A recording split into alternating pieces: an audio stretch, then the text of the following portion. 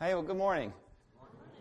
Glad you're here, whether you're a regular attender and here all the time. Maybe you're just checking things out. Oh, I'm getting waved at. The kids are supposed to leave now. That's right. So, or you can stay if you want. You're welcome here too. But, all right.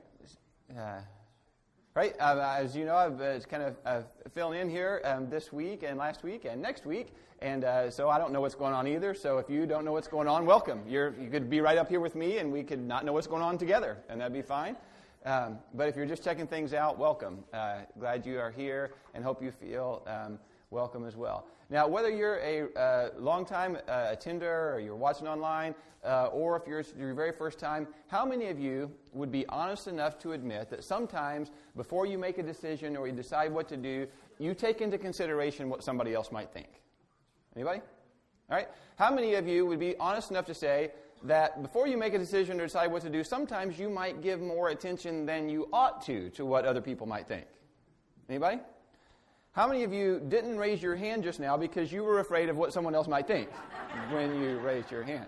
It's easy to get caught up in that kind of stuff, isn't it? Now, sometimes it's okay to give thought to what other people think. And for example, when we're kids, we might listen to our parents. In fact, I hope my kids might think of what old dad might think before they make a decision or do something.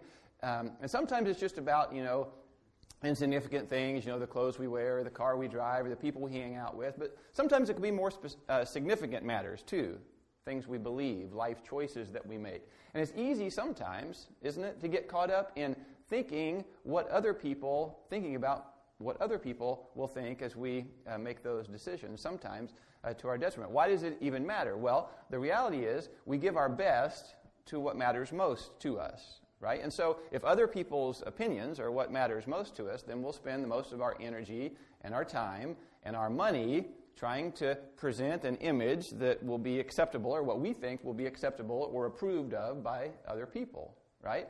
And so what happens sometimes is then we spend money we don't really have to impress people we don't really like anyway. Ever done that? Sometimes that is how it works. Well, this morning we're in the second week of a series we've simply just called Christmas Presents. All right? We do that because the idea of Christmas is really all about God being with us, His presence with us. Last week we looked through the story of Mary, that God is with us even in the chaos of our life, that this angel appeared to Mary, this normal teenage girl with an incredible story, turned her life upside down, and God was with her through that chaos.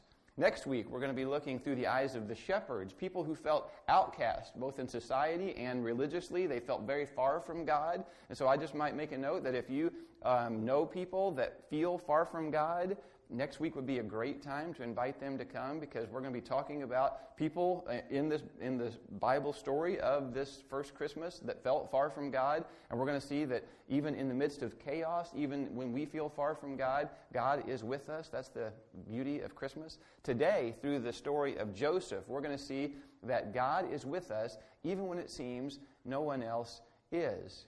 Now, we're going to also see that Joseph, even though the exact details of his story were pretty unique, the actual general thing that he went through is something that we face all the time, maybe even every day. Whether we'll do the right thing or the easy thing.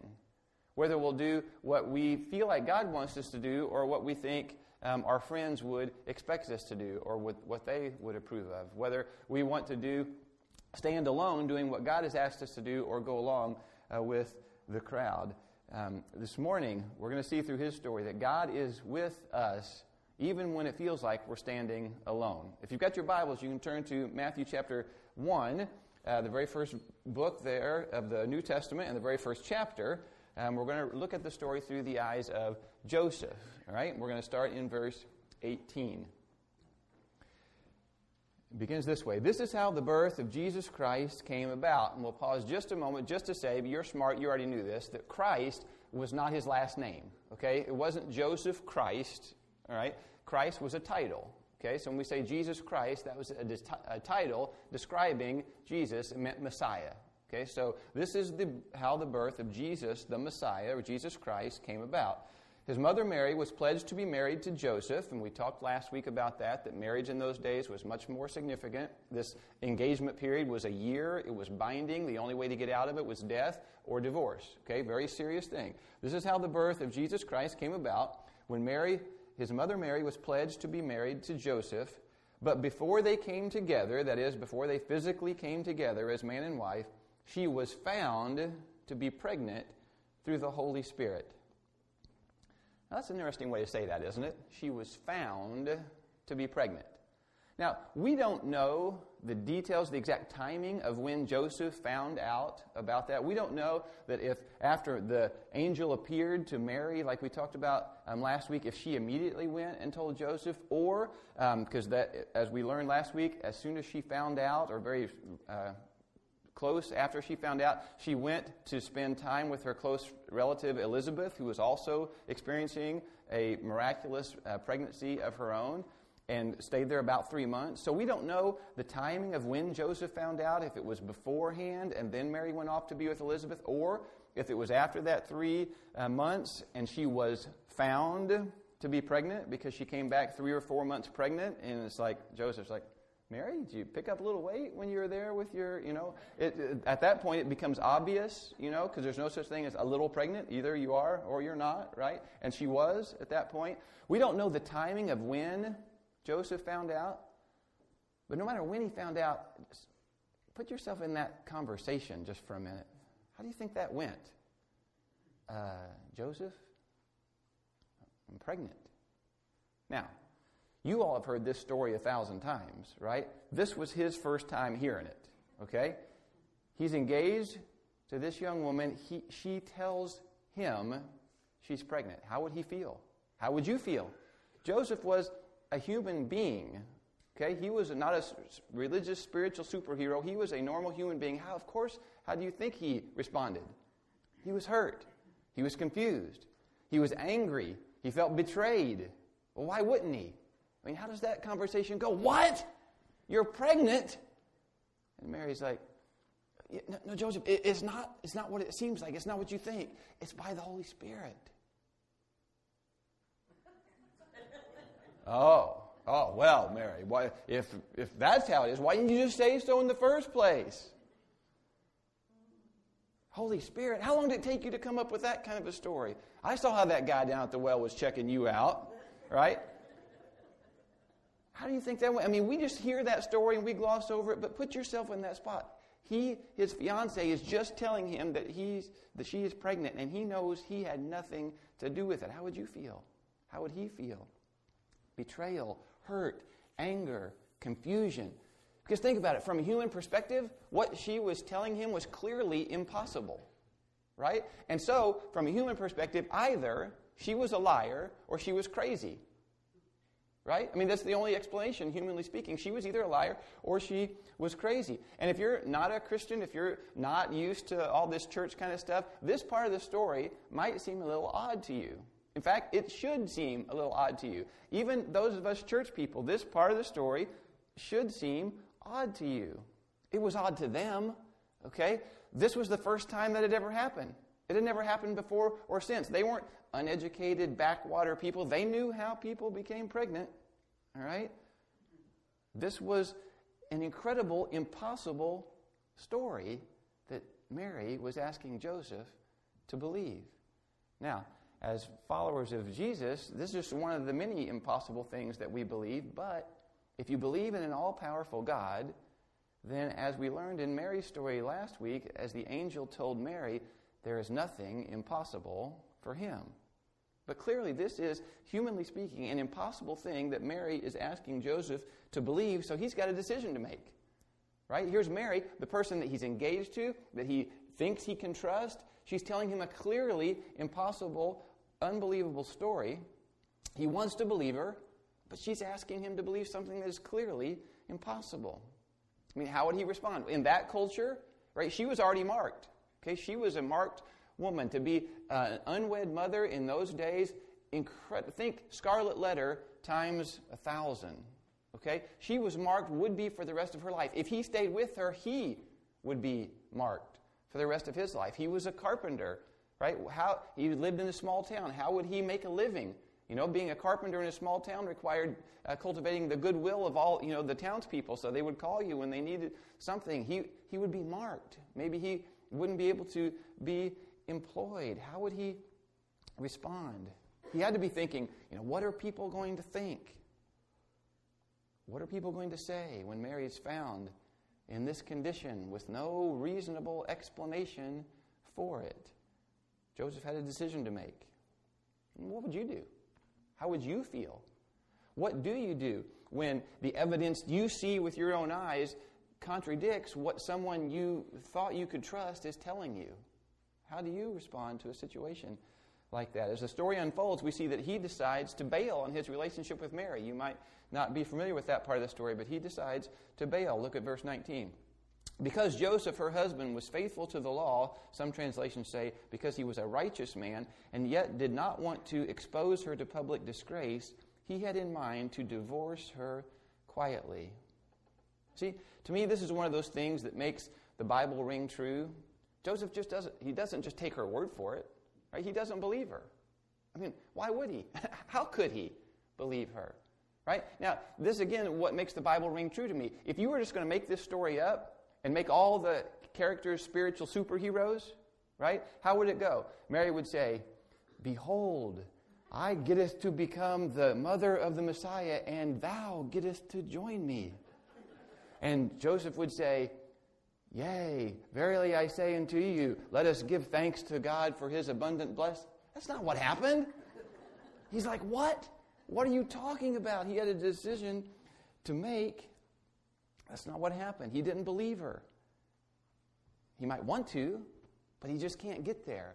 And so in light of everything, he does what seems to be the only obvious thing to do, the noble thing to do. He's going to divorce her quietly. And in those days, that meant he had to present his case to 2 or 3 of her male relatives. When they saw the evidence, they would say, "Okay, you're free from her. You can go away and not have anything to do with her anymore." Because he was a holy and a righteous man, he had no choice. She was marked as a prostitute, to be an unwed mother. Obviously, she had been messing around. He didn't want to be a part of that as a holy and righteous man, so he was going to divorce her quietly. Now, he could have made a big public deal about it. According to the letter of the Old Testament law, he could have brought her forth and had her stoned. Now, in the New Testament, that didn't happen. In the first century, it didn't happen very often, but he could have made a big public deal about it, embarrassed her, and he would have been justified. You no good, two-timing such and, right? I mean, humanly speaking, wouldn't that be what your response would be? But because he didn't want to expose her to public disgrace, he had in mind to divorce her quietly. Maybe he thought, I can start over, find somebody else or in someplace else. That really showed the character of the kind of man that Joseph was. Even being hurt like he had to have been, betrayed like he had to have felt, he still didn't want to make Mary into a public mockery, and so he was going to do it quietly. Husbands and dads, maybe just take a brief side track here. Maybe we can take an example from Joseph to respond with grace and compassion when our wives or our kids mess up, that we would not make their mistakes public, that we would cover over those. The Bible says that love covers over a multitude of sins, and dads and fathers, one of our roles is protectors, to protect our wives and our kids, and to take a lesson or an example from Joseph, not bring their faults out in public to embarrass them.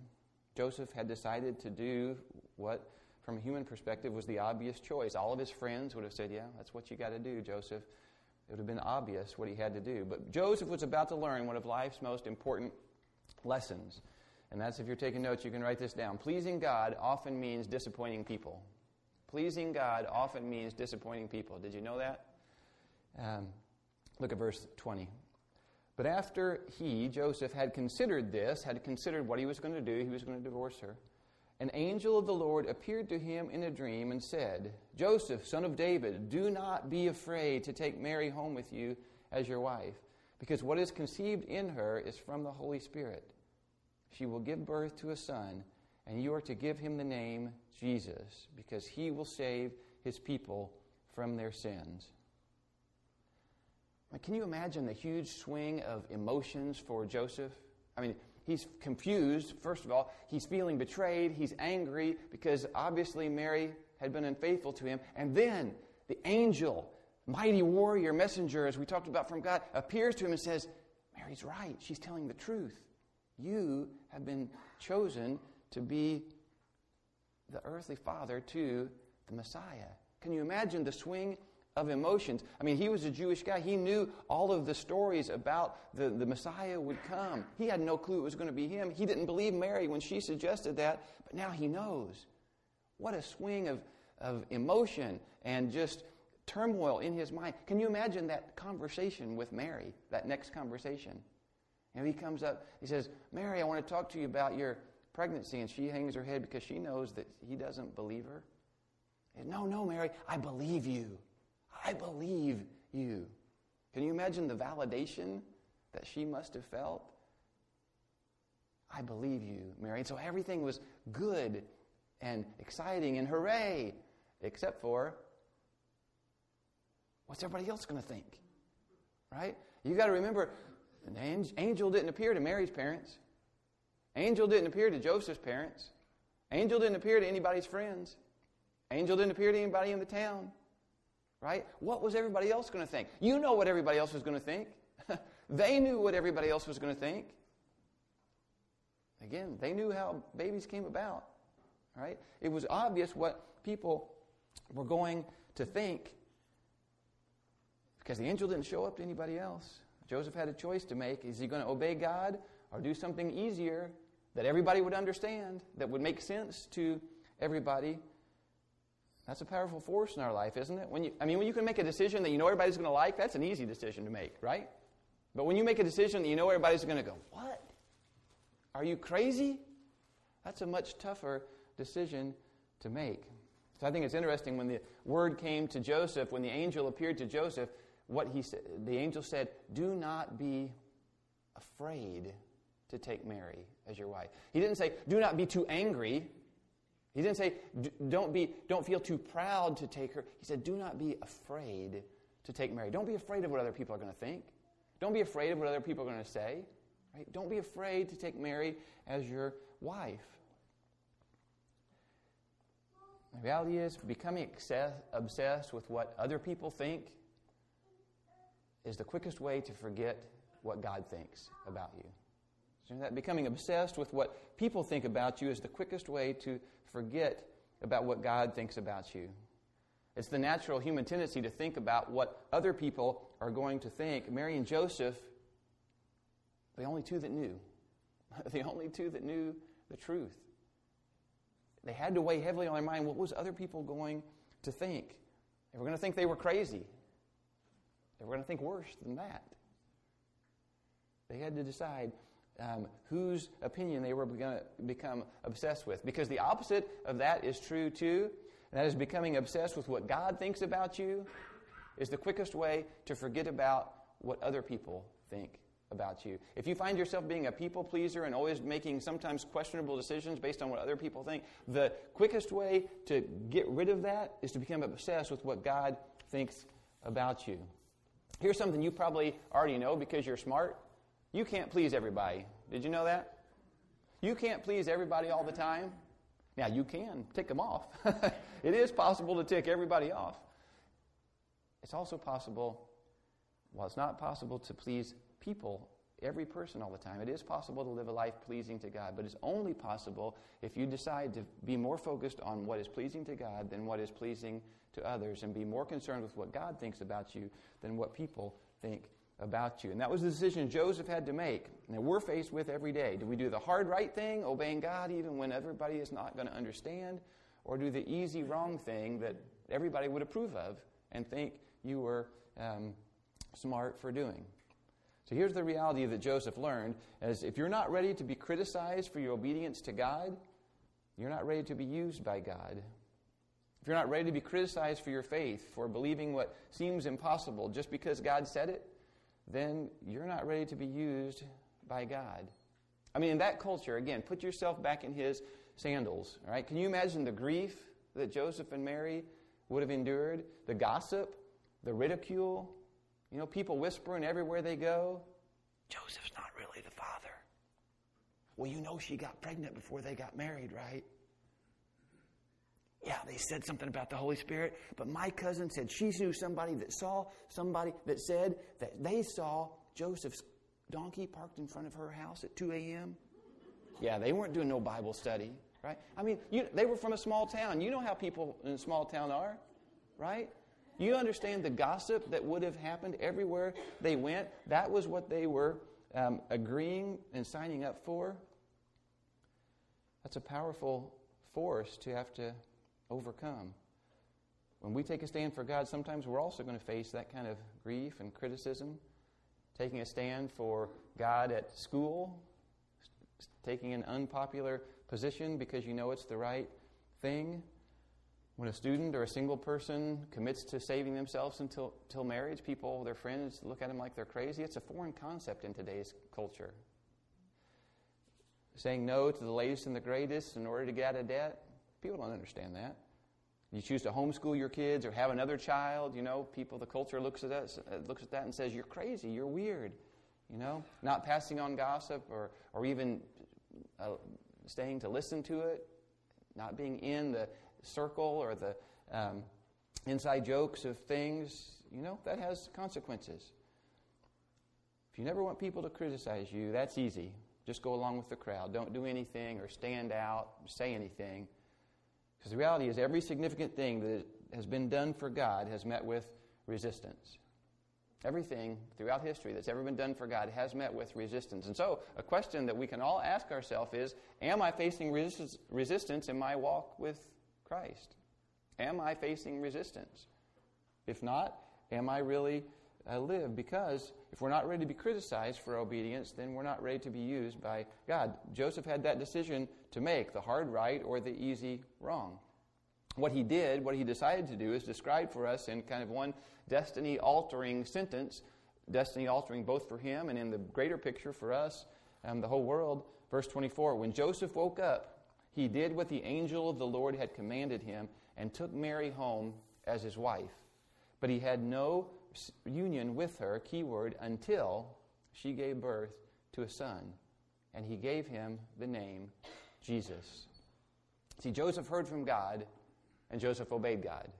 You know, if we could just get that right, anytime we hear something from God, we obey God. We hear from God, we obey God. That's what Joseph did. He obeyed immediately.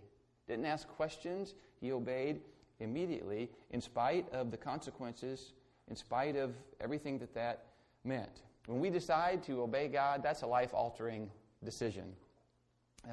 As we see from the story of Mary last week and Joseph this week, the reality is that extraordinary acts of God often start with ordinary acts of obedience. Extraordinary acts of God often start with ordinary acts of obedience. When Joseph woke up, he did what God called him to do, and that simple act of obedience led to what we know as the Christmas story, the greatest event in human history. You think about this. The Savior of the world was born because two teenagers said yes to God. The Savior of the world was born because two teenagers said yes to God. Almost everybody else would have said, don't do it, that's crazy. You can imagine what's going to happen and what people are going to say. The reality is we have no idea what we're setting into motion when we obey what God puts on our heart. When you obey the prompt to invite your friend or your neighbor to a relationship with Jesus or even to a church service, you don't know what God's going to do with that. When you start serving in the church, you have no idea what kind of impact that might make. You start tithing, you have no idea what God is going to do on the other side of that. You decide to foster or adopt a child because you feel God prompting. You have no idea the details or what that's going to do. Extraordinary acts of God often start with ordinary acts of obedience. Because the reality is we never know what hangs in the balance of those little decisions, those little acts of obedience. We don't know the end of the story. We don't know what hangs in the balance. But the other side of that is also true. We don't know what hangs in the balance of our little acts of disobedience. Right? We think, it's just this little thing. It won't really matter. It's not going to hurt anybody. Nobody will find out. In the same way that we don't know the consequences and the outcomes of our little acts of obedience, we also don't know the greater ramifications or the greater consequences of our little acts of disobedience. Extraordinary acts of God often start with ordinary acts of obedience. And here's the thing, you don't have to understand completely to obey immediately.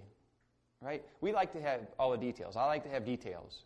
But you don't have to understand completely to obey immediately. You don't have to have the whole picture to put the first puzzle piece into place. What did the angel tell Joseph? All right? He said, you're going to have a son, name him Jesus, and he's going to save the people from their sins. Right? Any new parents out there? Any people that ever been parents out there? Right? That's not much to go on, is it? All right? You're going to have a boy, going to call him Jesus, going to save the people. All right? That's not much to... How are we going to raise this child? How are we going to discipline this child? Are we going to put him in timeout or are we going to spank him? He's the Son of God. Is he going to put us in timeout or is he going to spank us? How's this going to work? You know, there were not a lot of details given. All right? But Joseph immediately obeyed. Lots of questions unanswered. Didn't have all the details. But the reality is he didn't have to understand completely to obey immediately. Joseph had this choice to do what's easy or what's right. It's a choice that I'm faced with every day, a choice that you're faced with every day. Are we going to value the opinions of others, value the opinions of God, above all the opinions of the people that had to be incredibly real and poignant to him? Above those opinions, Joseph valued the opinion of God, and he did the right thing that was hard instead of the easy thing that would have been wrong. Even though he didn't understand all the details, even though he didn't understand what was going to happen or how it was going to happen, God said it, and he did it. So here we've got Joseph, right, who actually leaves the record with no recorded words spoken in Scripture. Now, obviously, he spoke, and but there was none of his words recorded. But what we see, both from this and then a few events later on down the road, whenever God told him something, he immediately responded in obedience. God told him, he obeyed, and then the rest, as we would say, is history. But for him, it wasn't. It was just life. All right? When God says something, we need to be prompted to obey. For Joseph, that meant he obeyed in spite of difficult and painful circumstances, in spite of fear, and in spite of what other people were going to say. He staked his whole life on obedience to God. I think it's interesting that this is the place in the narrative that Matthew chooses to insert the prophecy, the quote from the prophet Isaiah. He said, all this, that is, all this about Mary that we learned about last week, all this about Joseph that we've talked about this week, all this took place to fulfill the word of the prophet who said, the virgin will be with child, and she will give birth to a son, and you will call his name Emmanuel, which means God with us. See, last week through the story of Mary, we saw that meant God is with us through the chaos of life. For Joseph, it meant that God was with him even when nobody else was, even when it seemed like he was totally standing alone, because that had to be what it seemed like to him. The reality is, as a follower of Jesus, as an obedient follower of God, it's impossible to stand alone, because the reality of Christmas is God is with us. And here's kind of a preview for next week. Even if you're not a follower of God or you feel far away from God, the Bible says this: if God is for us, who can be against us? And even if you feel far from God, again, I'll jump to next week, the whole story of Christmas says God is for you. Right? God sent his son as a baby to be God with us, the little baby in the manger, but who grew up to die for us. And friends, if someone dies for you, they're for you. Okay? God is for you. Whether you feel like you're standing alone, whether your life is in chaos, whether you feel like you're far from God, it doesn't matter what your situation is. God is for you, and he loves you, and that is the beauty of Christmas, that the virgin would be with child, and they would call him Emmanuel, which means God with us. Would you pray with me? God, thank you so much for just that truth about Christmas, that you came to be with us, that you sent Jesus so that you could have a relationship with us, not in spite of our faults, but because of our faults, because you loved us so much. God, no matter where we're at today, whether we feel like we're close to you, or we feel like our life is chaotic because of whatever thing, whatever family thing, or work thing, or financial thing, whatever stressful thing. God, in spite of our chaos, in spite of whether we feel like we're kind of standing out there all by ourselves, God, help us to understand that Christmas means that you are with us, and that you are for us, and that you want a relationship with us. God, thank you for Jesus, and in His name we pray. Amen. Hey, the band has come, and they're going to lead us in a song. Would you stand with us? If you've got something that you would like for someone to pray with you about, a couple of the elders will be down here. They would love to pray with you. Could be about something I talked about. Could be something totally different. Or if you'd like to talk with someone for the very first time about what that means to have a relationship with Jesus, we would love to talk to you about that as well. Thanks for standing. Let's sing together.